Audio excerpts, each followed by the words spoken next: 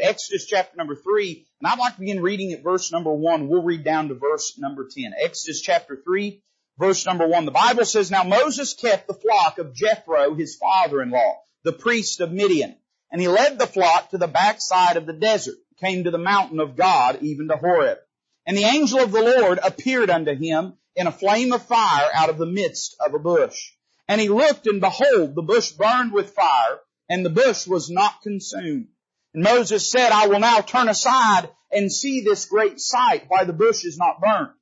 And when the Lord saw that he turned aside to see, God called unto him out of the midst of the bush, and said, Moses, Moses. And he said, Here am I. And he said, Draw not nigh hither, put off thy shoes from off thy feet, for the place whereon thou standest is holy ground. Moreover, he said, I am the God of thy father, the God of Abraham, the God of Isaac, and the God of Jacob. And Moses hid his face, for he was afraid to look upon God. And the Lord said, I have surely seen the affliction of my people which are in Egypt. I have heard their cry by reason of their taskmasters, for I know their sorrows. And I am come down to deliver them out of the hand of the Egyptians, and to bring them up out of that land, unto a good land, and a large, unto a land flowing with milk and honey, unto the place of the Canaanites, and the Hittites, and the Amorites, and the Perizzites, and the Hivites, and the Jebusites. Now therefore, behold, the cry of the children of Israel is come unto me, and I have also seen the oppression wherewith the Egyptians oppressed them. Come now therefore, and I will send thee unto Pharaoh, that thou mayest bring forth my people, the children of Israel, out of Egypt. Let's pray together. Father, we love you and thank you for this day. What a blessing it is to get to be in your house. I pray that you'd take the holy, inspired, inerrant, preserved Word of God, and that you would wield it as your sword, the sword of your Spirit, in our hearts and minds. I pray that the work that would bring you glory would be performed in us. And Lord, that we would with meekness receive the engrafted Word. Lord, that we would not be looking to one another, not thinking of others, but Lord, that we'd be focused on what this Word in this moment means to us and how you seek to work in our lives. We'll be sure to thank you for all that transpires, for certainly, Lord, you'll be due the glory. We ask it in Christ's name. Amen. In Exodus chapter number 3, we come upon Moses at one of the lowest points in his life. I think when we read verse number 1, if I'm being frank, it is easy to pass over the significance of this passage. Notice it again with me. Verse 1 says, Now Moses kept the flock of Jethro, his father-in-law, the priest of Midian. And he led the flock to the backside of the desert and came to the mountain of God, even to Horeb. Now, to be honest with you, when you read that, that seems a little dry. It seems just a little matter of fact. It's just telling us what's going on in the life of Moses. But if we consider the background of this passage, then we understand a little bit of the significance of this verse. I want to read a portion of Scripture to you out of the book of Acts. Now, in Acts chapter number 7, Stephen, one of the first deacons of the church, is about to be martyred, and he is giving a testimony of what God has done in the life of Israel and to the deity, the divinity of Christ. And in telling this story of God's dealings with Israel, he comes upon the story of Moses in their history. And listen to how he tells the story of Moses' early years. Verse number 22 of Acts chapter 7, he says, And Moses was learned in all the wisdom of the Egyptians, and was mighty in words and in deeds. And when he was full 40 years old, it came into his heart to visit his brethren, the children of Israel. And seeing one of them suffer wrong, he defended him and avenged him that was oppressed, and smote the Egyptian. For he supposed his brethren would have understood how that God by his hand would deliver them. But they understood not. The next day he showed himself unto them as they strove, and would have set them at one again, saying, Sirs, ye are brethren, why do ye wrong one to another? But he that did his neighbor wrong thrust him away, saying, Who made thee a ruler and a judge over us? Wilt thou kill me as thou didst the Egyptian yesterday? Then fled Moses at this saying, and was a stranger in the land of Midian, where he begat 2 sons. When 40 years were expired, there appeared to him in the wilderness of Mount Sinai an angel of the Lord in a flame of fire in a bush.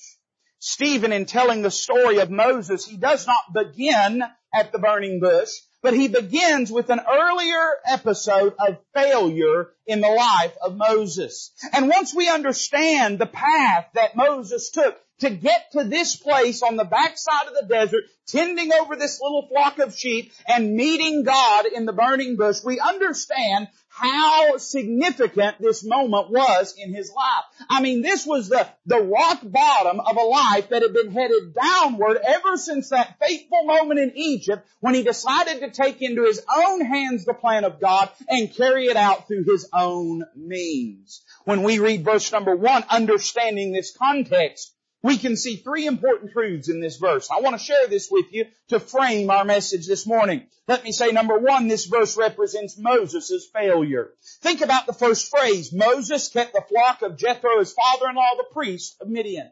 Now, if that was said about most people, we would consider that an innocuous enough statement. I mean, it's just telling us what his vocation is.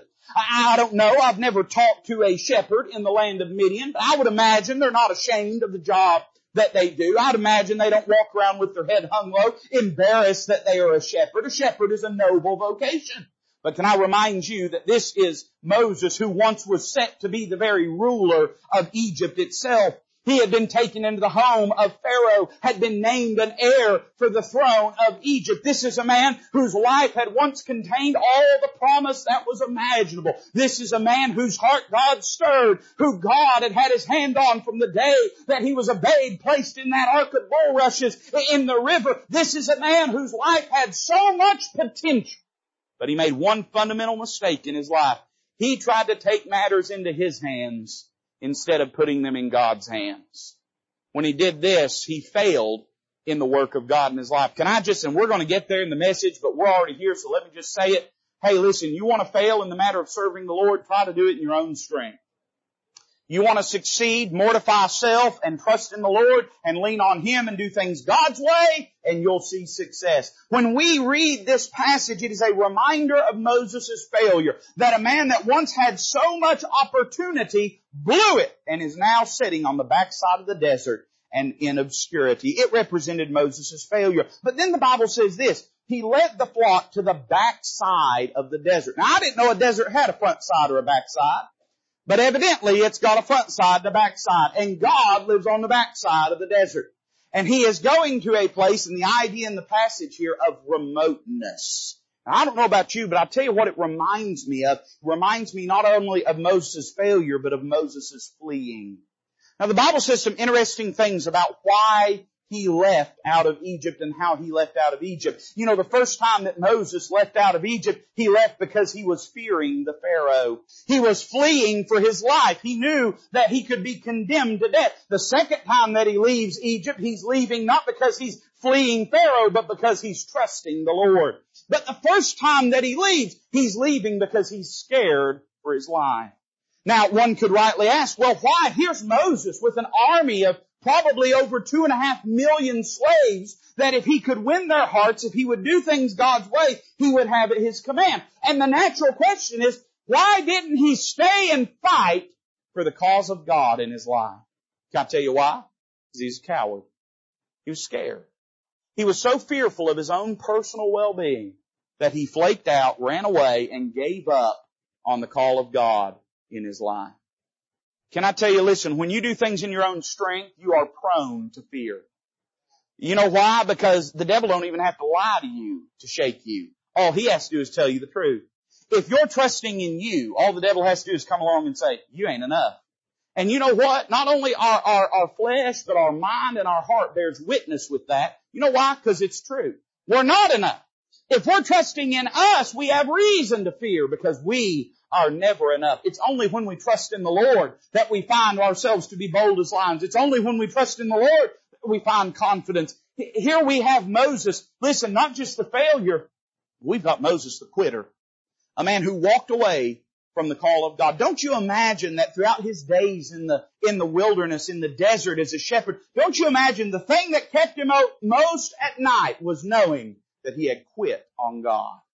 This is a man that, if I'm to be frank with you, if I was working with this man in ministry, if I'd hired him to do a job, and this is how he had conducted himself, he'd be fired and I wouldn't be interested in seeing his resume again. But I tell you, I'm thankful that God is not like us. Because I love this next phrase. Now Moses kept the flock of Jethro, his father-in-law, the priest of Midian. That reminds us It represents Moses' failure. And he led the flock to the backside of the desert in obscurity, running away as far from Egypt as he can. It reminds us of Moses' fleeing. But then listen to what it says. And he came to the mountain of God, even to Horeb. You know what this does? This verse reveals Moses' future. I love this. Moses didn't know where God was. Whenever the burning bush appears before him, he's as surprised as you or I would be to see such a thing. He doesn't know that he's coming to the Mount of God. When we read about Horeb, this is the first place that it really contains any significance. We learn from the book of Acts that Mount Horeb is also Mount Sinai. This is the place that later on he will come back to and receive the law of God. But to him at this moment, none of that has transpired yet. This is just another mountain somewhere on the backside of the desert. I'm saying this. He didn't go looking for God. God came looking for him.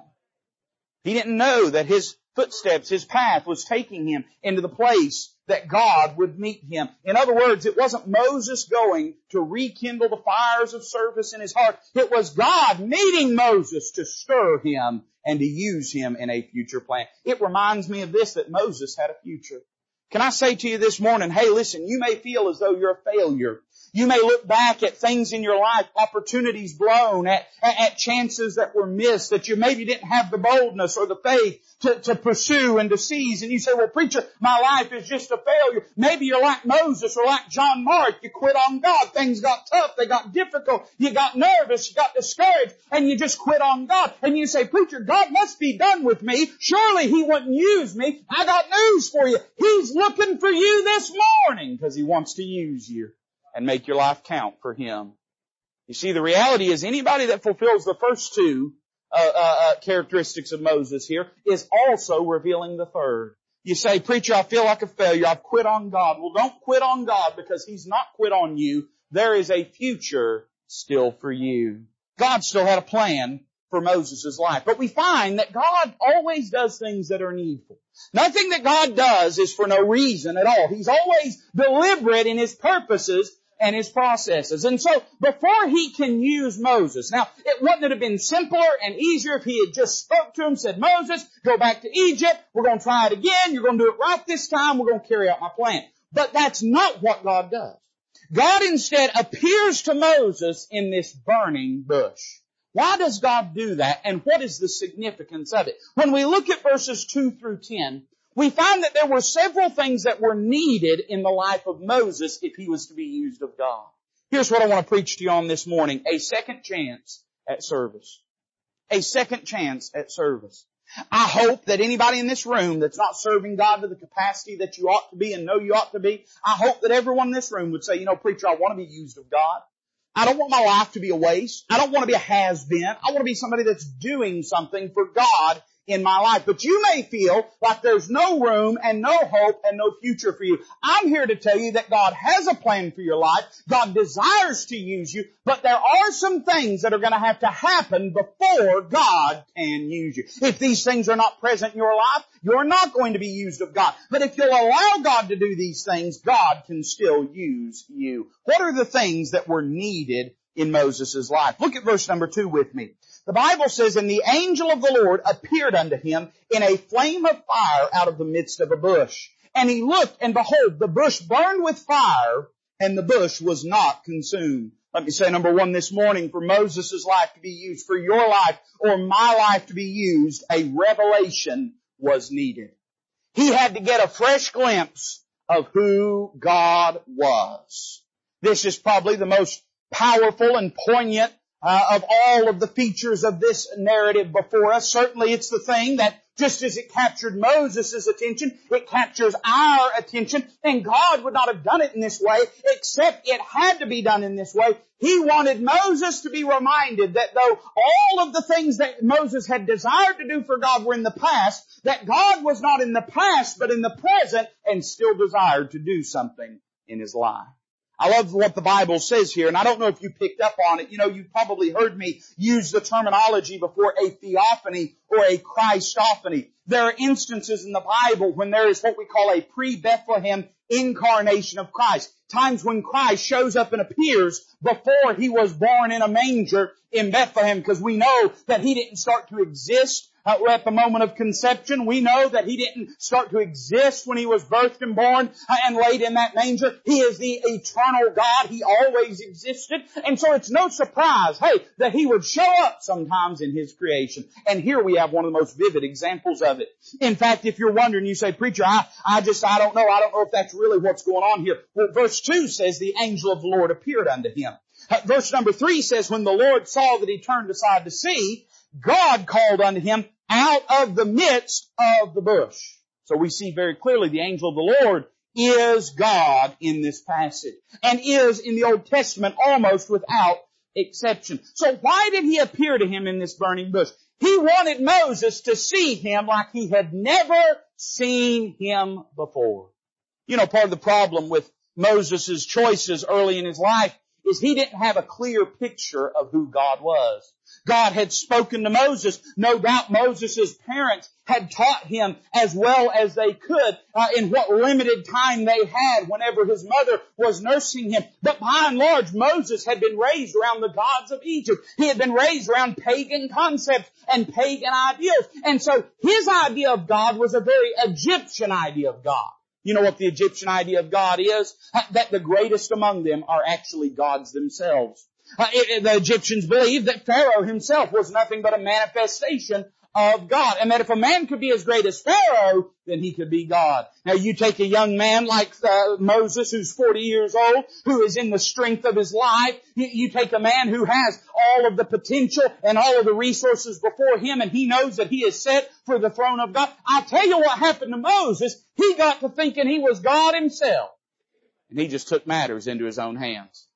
Now listen, probably chances are in your life you're never going to explicitly think that you're God yourself. But you know, when we take our life into our own hands, that's what we're doing. We're saying that we're God ourselves.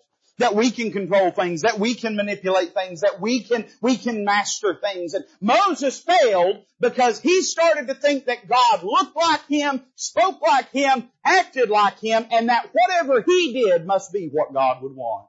God disabuses him of that notion here at the burning bush. And he shows to Moses, Moses, I'm nothing like you. My ways are higher than your ways, Moses.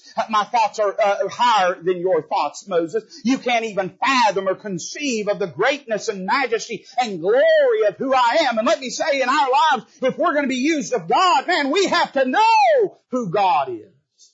We've got to see Him for who He is. We got to know. It's not enough to just serve some generic concept of God. That's what the pagans do. If we want to be used of God, we've got to grow intimately acquainted with God. We've got to spend time with Him, spend time in His Word. We've got to see how great and glorious and majestic He is. Listen, when you get a glimpse of how great He is, you won't want to substitute yourself for Him. You'll see that He can do it better than you can do it. He can do it greater than you can do it. He can do it more efficiently than you can do it. Moses, once he sees God in this way, from this day forward, he doesn't try to operate in his own flesh, at least in the Lord. So he needs a revelation of the person of God. But then, the question has to be asked. God could have appeared in any number of ways, right? There are other times in the Old Testament that God manifests His presence in a number of ways. But here it is distinct and unique. We don't have another example like this in Scripture of God appearing in a burning bush. Why did God appear this way? I think that Moses needed a revelation of the person of God. But number two, I think he needed a revelation of the processes of God. Look what it says. The angel of the Lord appeared unto him in a flame of fire out of the midst of a bush. Now, that in and of itself, believe it or not, is not that remarkable for that part of the earth. In high desert, it's not terribly uncommon for the scorching of the noonday sun to be enough to ignite some dry piece of brush or some dry piece of wood that's lying there. In that place in the world, it wouldn't be uncommon at all, really, for someone to be walking along and to see smoke rising from somewhere. Half of California is on fire all the time. Somebody say amen to that. Y'all didn't say amen to that. I don't know what that means. So that in and of itself was not what was remarkable. Look what it says. And he looked, and behold, the bush burned with fire, and the bush was not consumed. The thing that was remarkable and miraculous was not the fact that the bush was on fire. It's that the bush was on fire, but it wasn't burning up. You know why that is? Because the fire that burned inside this bush was different than any earthly fire that was in existence. Is God not trying to teach Moses something here? When he was a young man in Egypt, he burned with the fires of ambition. He burned with the fires of strategy and scheming. He burned with the fires of confidence and hubris. But now he's learning that if he's going to burn without burning out, he's going to have a different kind of fire burning inside of him. Can I tell you how God seeks to use His people? It is not by bragging on their greatness. It is not by magnifying their capability. It is not by utilizing their resources. The way that God seeks to use His people is by burning within them like a holy fire and using people that don't seem usable, using people that seem ill-equipped, using people that seem like unusual choices. The New Testament verse for this is God has not chosen the mighty things of this world. He's chosen the things that are small, the things that are weak, the things that are base. He's chosen the things that are not to bring to naught the things that are. In other words, God's not looking out and drafting a baseball team. He's calling people and using them in His service. Moses had to understand if he was ever going to be used of God, it had to be God and not him. Some of us think, and I've made this mistake. I was talking to someone last night. Often when a pastor first starts pastoring, for the first few years they try to pastor in the strength of their personality. They try to be everything for everybody. They try to always have the right answer to everything. They try to always do things out of the strength of their own intellect or their own wisdom and things like that. And let me tell you something. That is a short path to burnout and discouragement. You've got to move past that in ministry to the place that you're willing to say, I am what I am by the grace of God, and God can use me if I'll surrender to Him. But if God doesn't do it, I don't want it done. If God doesn't work, I don't want the work done. I'm not trying to drum it up. I'm not trying to stir it up. I'm just letting God bring it up and do something in my life. In your life as a Christian, you have to understand if you're going to serve the Lord to any success, it's going to have to be the Lord in you and not you in and of yourself. So he had to learn this is how God works. God doesn't work by picking people that seem likely candidates. God works rather, He doesn't work by picking people that have the resources and wherewithal within themselves. He picks people that are unlikely. He picks people that seem bankrupt of human intuition about those things and human equipping about those things. He takes something as common as a bush and He lights it afire and does so in a way that it can burn and give light and give heat and give guidance without being consumed. A revelation was needed in Moses' life. Let me say number 2, not only a revelation was needed, but a response was needed. Look at verse number 3. The Bible says, and Moses said, I will now turn aside and see this great sight, why the bush is not burned. And when the Lord saw that he turned aside to see, God called unto him out of the midst of the bush and said, Moses, Moses. And he said, Here am I. Can I tell you how this story could have gone? It could have been that Moses walked by, looked up on the hillside, saw a bush on fire, saw that it was not consumed, said, that's weird, and just kept walking. We're living in a world today that there's not much that weirds me out anymore, just to be honest with you. There's not much you could point at and say, isn't that weird? That I'd say, ooh. Weird is just every day now. And I mean, he could have just looked at it and brushed it off. He could have even looked at it and said, what a glorious sight. And then just kept on walking.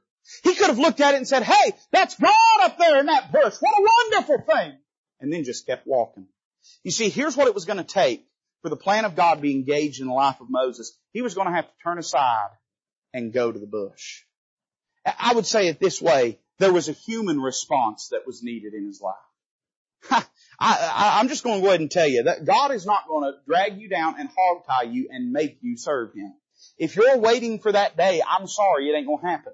Now, He might send a storm after you. He might send a fish after you. He might send an east wind after you. He might send a noonday sun after you. But at the end of the day, you're going to have to choose to serve God. There must be a human response. Notice what this human response was. First, we see that he changed his direction. He was going a certain direction in his life, and he said, if God's over there, I want to be where God is at. Part of the problem is we want God to scoot up beside us and walk along with us. But often, especially in the matter of God using us, That's not how God works. He doesn't say, show me where you're going and I'll come pick you up and carry you. I know we read the poem and the footprints in the sand and that's good, and I'm not saying there ain't some truth there, and certainly the Lord's carried me plenty of times, but I'm saying if God's going to use us in our life, it's not us texting the Lord and saying, hey, meet me at such and such a place at such and such a time. It's us saying, where's God? I want to go with God. I want God to have control of my life. He had to change his direction, and in the changing of that direction, you know what he's doing? He's forfeiting his autonomy. He was going a certain direction that he had chosen, and he said, I'm going to quit going the direction that I've chosen, and I'm going to go wherever God is and wherever that takes me. I see that he changed his direction. Not only that, a human response was needed to give attention. He says, I will turn aside and see this great sight while the bush is not burnt. He said, I got to see this thing. And I promise you, when he was standing right there face to face with that burning bush, that he wasn't distracted looking at this and looking at that and going this direction and going that direction. His full focus and attention was on God and the work that God was doing. Part of the reason we struggle to be used of God, if I'm just to be 1,000,000% frank, and it's true in my life, I bet it's true in yours, is we have way too many distractions. We have 1,000 irons in the fire and we're trying to do 100 things at one time, and we'll pencil God in if we can find a place for it. I got news for you. Listen, if you want to be a marginal, mediocre, cultural Christian that just has God hanging out somewhere in the bio of your Twitter page, then you can do God that way. But if you want to be somebody sold out, on fire, used of God, that makes a difference in this world, then you're going to have to give Him your full focus. Your full focus. He had to give his attention to the Lord, get his eyes off of self, get his eyes off of his plans, and get his eyes on the Lord. There was a human response. But then I see, in response to the human response, there was a divine response. It says, when the Lord saw that he turned aside to see, God called unto him out of the midst of the bush. What does that tell us? Well, number one, we see that it was a conditional response. It was not until and unless God saw him turn aside. Can I tell you, I know we love to paint up this concept of God, and I don't know, maybe we've imported this from that Calvinist poison, but this concept of God as though He is just this immovable creature whose will is untouched by human actions and human desires. But that's not the God of the Bible. The God of the Bible is a God that is sensitive, that is in touch, that is in tune with the actions of humanity, and is very much interacting with our responses. There are certain things if you won't do, God won't do.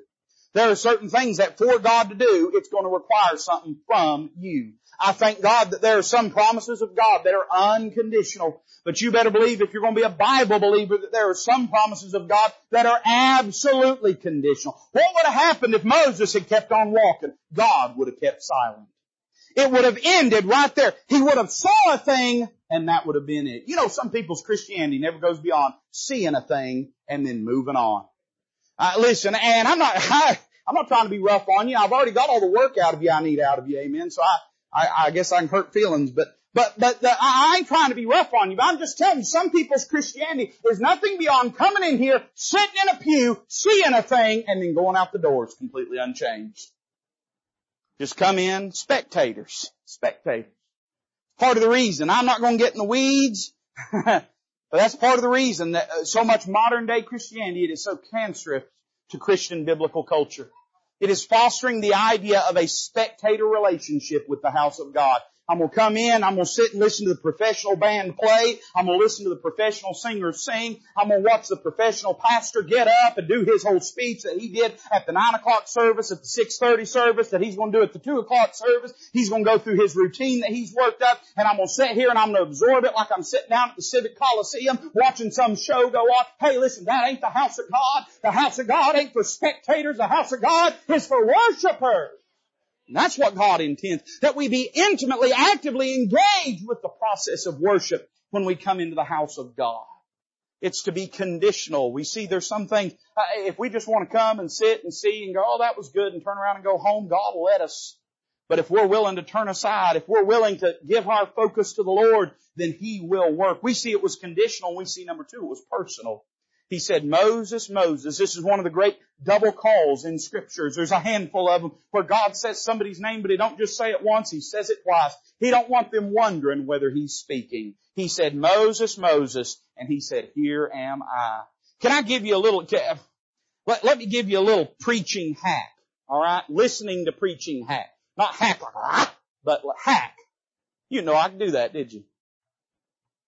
Let me give you a little preaching hack. If you come into the house of God, and if your heart and mind is a million miles away, and if you're not turning your focus and attention on the Lord, and if you've not surrendered your will to the truth of this book, you'll do exactly what Moses could have done. You'll come and you'll sit and you'll see the fire burn, but you'll never hear His voice speak. You'll see Him work in other people's lives, but you'll never hear His voice in your own life. God desired to speak personally.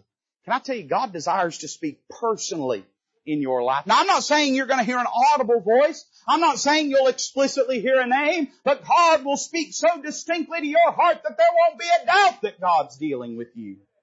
We see He dealt with them. A response was needed. And then notice what it says. So Moses shows up. He gets to the burning bush, and the Lord speaks to him, Moses, Moses. And he said, here am I.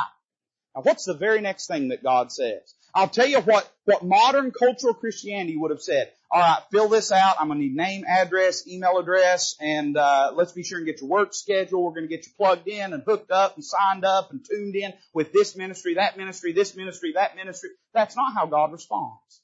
Now, God had a lot for Moses to do. In fact, it would contain the next 40 years of Moses' life. He would be used of God in a mighty way. But before he could be used of God, a reverence was needed in his life.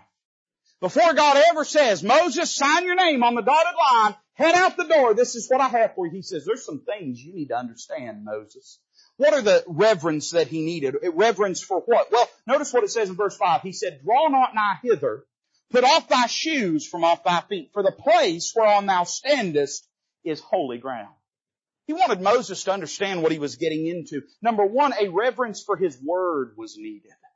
He says, draw not nigh hither. Now there's a lot we could say about that. Let me say, thank God that the New Testament is not draw not nigh, but it's draw nigh. Draw nigh unto God and He'll draw nigh unto you. I'm thankful that grace did what the law never could. Hey, what the law could not do in that it was weak through the flesh. God sending His own Son in the likeness of sinful flesh and for sin, condemned sin in the flesh. I'm glad we don't approach under a mountain like Mount Sinai that burns with blackness and smoke and thunder and fire, but we come unto the holy Jerusalem, under innumerable company of people born again by the grace of God. Man, I'm thankful for all that.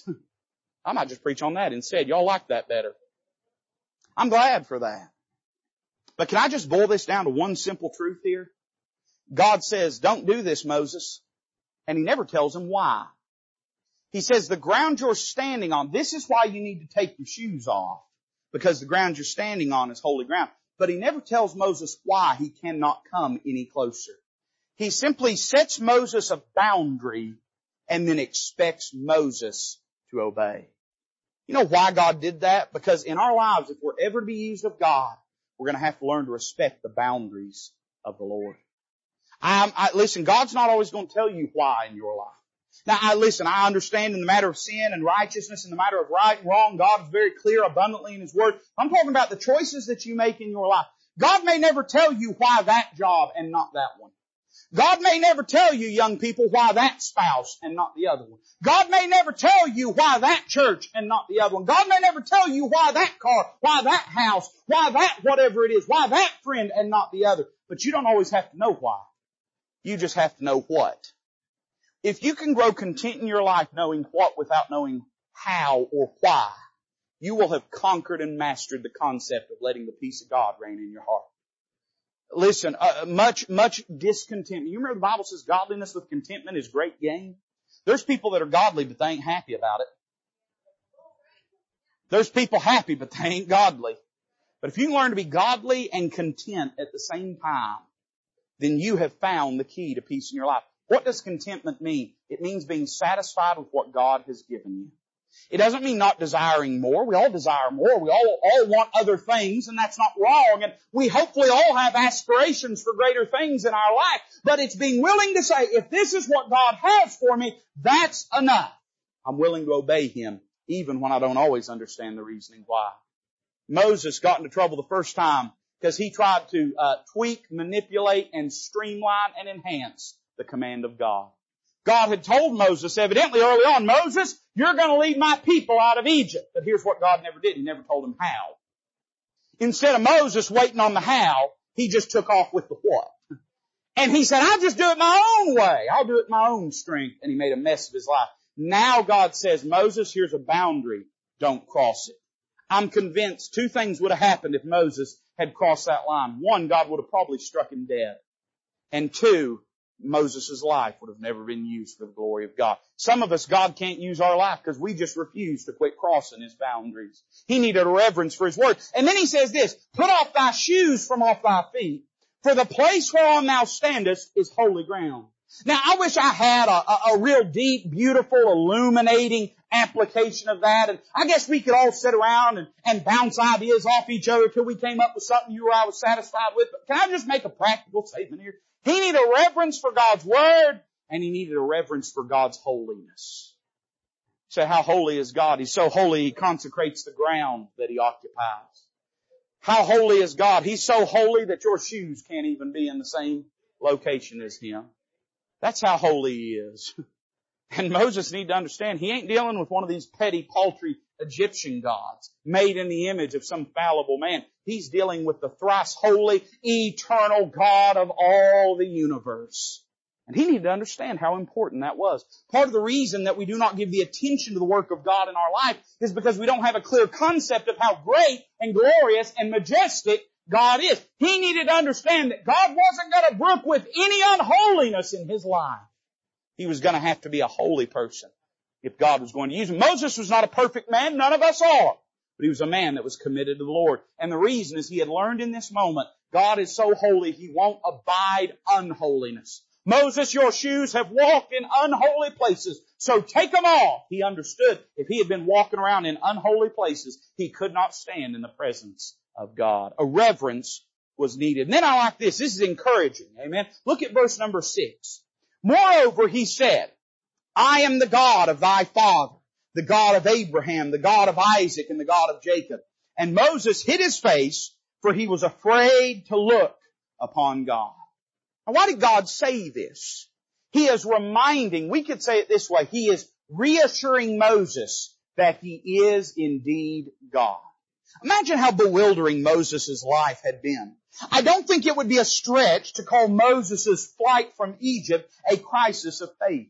Here is a young man that has been raised, and he has been faced with two possible choices regarding who God is. He has been raised with a whole panacea of Egyptian gods that he doesn't know anything about, but he's been raised with them. He's been told they're real. He's seen the sorcerers of Egypt work, and they have some sort of power, but he doesn't know the extent.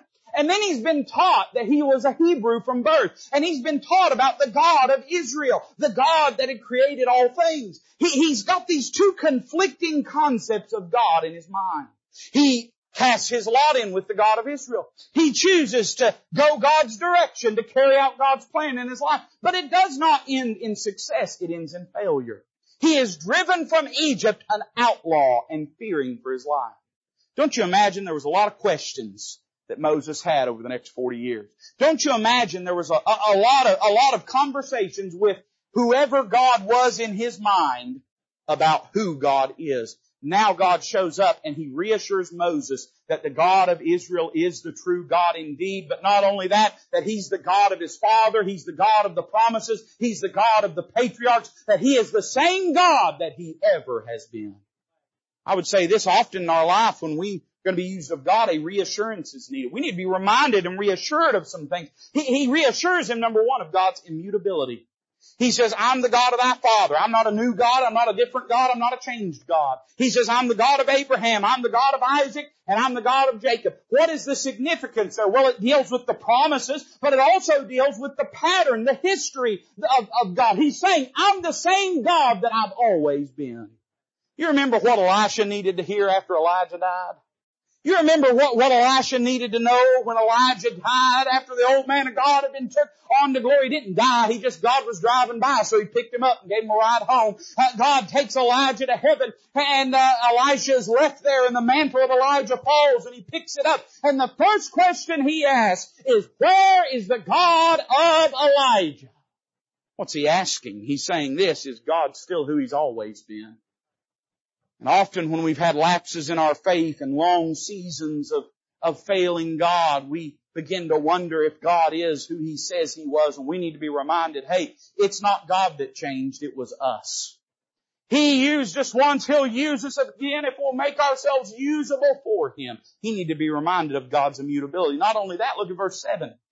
The Lord said, I have surely seen the affliction of my people, which are in Egypt, and have heard their cry by reason of their taskmasters, for I know their sorrows. I'll tell you something else I'd be thinking if I was Moses. 40 years in the desert, ain't heard nothing from Egypt. There the people of God are still enslaved and still being ridden hard by their taskmasters. I would have thought to myself, well, I guess God's done give up on delivering the Israelites. I'd be thinking, I guess God gave up on the plan that He had for them. You know, he needed to be reassured of God's interest. He needed to be reminded that God was still interested in using his life and in working in the lives of others. Can I tell you this morning, you may have lost interest in serving the Lord, but God hasn't lost interest in using you in His service. He still desires to. And when you then go to make that choice, that decision, I want to yield my life to Christ, I want to be used of God, often there's that apprehension. Is God still even interested in using me? He wants to be reminded and needs to be reminded that God has not lost interest. He still wants to deliver the Israelites. He still wants to use Moses if Moses is willing. And then we see he is reassured of God's intention. Verse number 8, he says, I am come down to deliver them out of the hand of the Egyptians, and to bring them out of that land unto a good land, and a large, unto a land flowing with milk and honey. In other words, he says this, I've still got a plan, Moses, if you're up to it. I still want to do something if you're willing. He needed to be reminded of God's intention. Hey, can I tell you, God's still working in people's lives. God's still saving sinners. God's still mending marriages. God's still watching over the lives of young people who have parents that are praying for them and begging God for them. I understand we look at young people whose lives have become shipwrecked and we can grow discouraged, but hey, we got a church full of young people and I don't know where they'll be in 6 months. I don't know where they'll be in 6 weeks or 6 days, but this morning they're in the house of God. They love the Lord. They have a desire to serve Him. Don't give up on serving God. God still desires to work in people's lives. So he needed some reassurances. But ultimately, let me say this and be done, a recommitment was needed. Look at verse number 10. He says, Come now, therefore, and I will send thee unto Pharaoh, that thou mayest bring forth my people, the children of Israel, out of Egypt. If they were going to be used of God, if Moses was going to be used of God, he had to settle some things in his heart. There were some things God needed from him. I would say, number one, there had to be a recommitment to seek His presence. Isn't it wonderful how God says this? God says, Come now, therefore.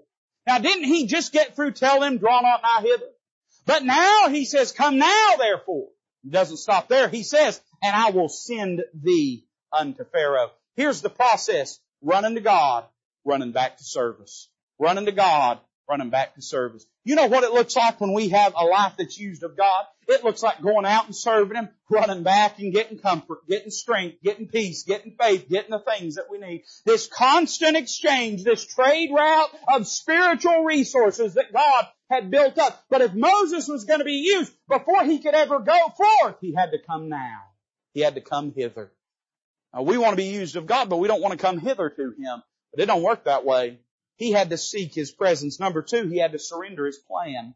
I don't know what Moses' plan was, but I know that it didn't involve Egypt, and it certainly didn't involve Pharaoh.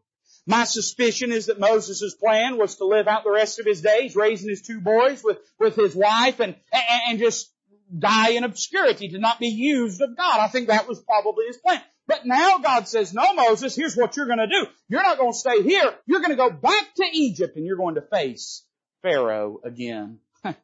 2 things he had to forfeit in order to do that. In surrendering his plan, we see, number one, he was forfeiting his anxiety. Last time he had set foot in Egypt, last time he was in Egypt, he was running for his life. Now God says, I'm sending you back, Moses. Moses likely doesn't know what all's transpiring in Egypt. He doesn't know if there's the same Pharaoh. He doesn't know if that Pharaoh has abated any and assuaged any in his wrath and in his anger. He doesn't get to know. All he can do is step out knowing that God is bigger than Pharaoh. Let me say, in our lives, part of the reason, if you're like me, part of the reason we love plans is they give us a sense of security. We feel like we got it all lined out and figured out and we know what's going to happen. Now, if you live life more than 8 seconds, you know that you can have all the plans in the world, but a plan does not equal reality. But the plan becomes our security blanket, our emotional salve that makes us feel as though we have some measure of control over our lives.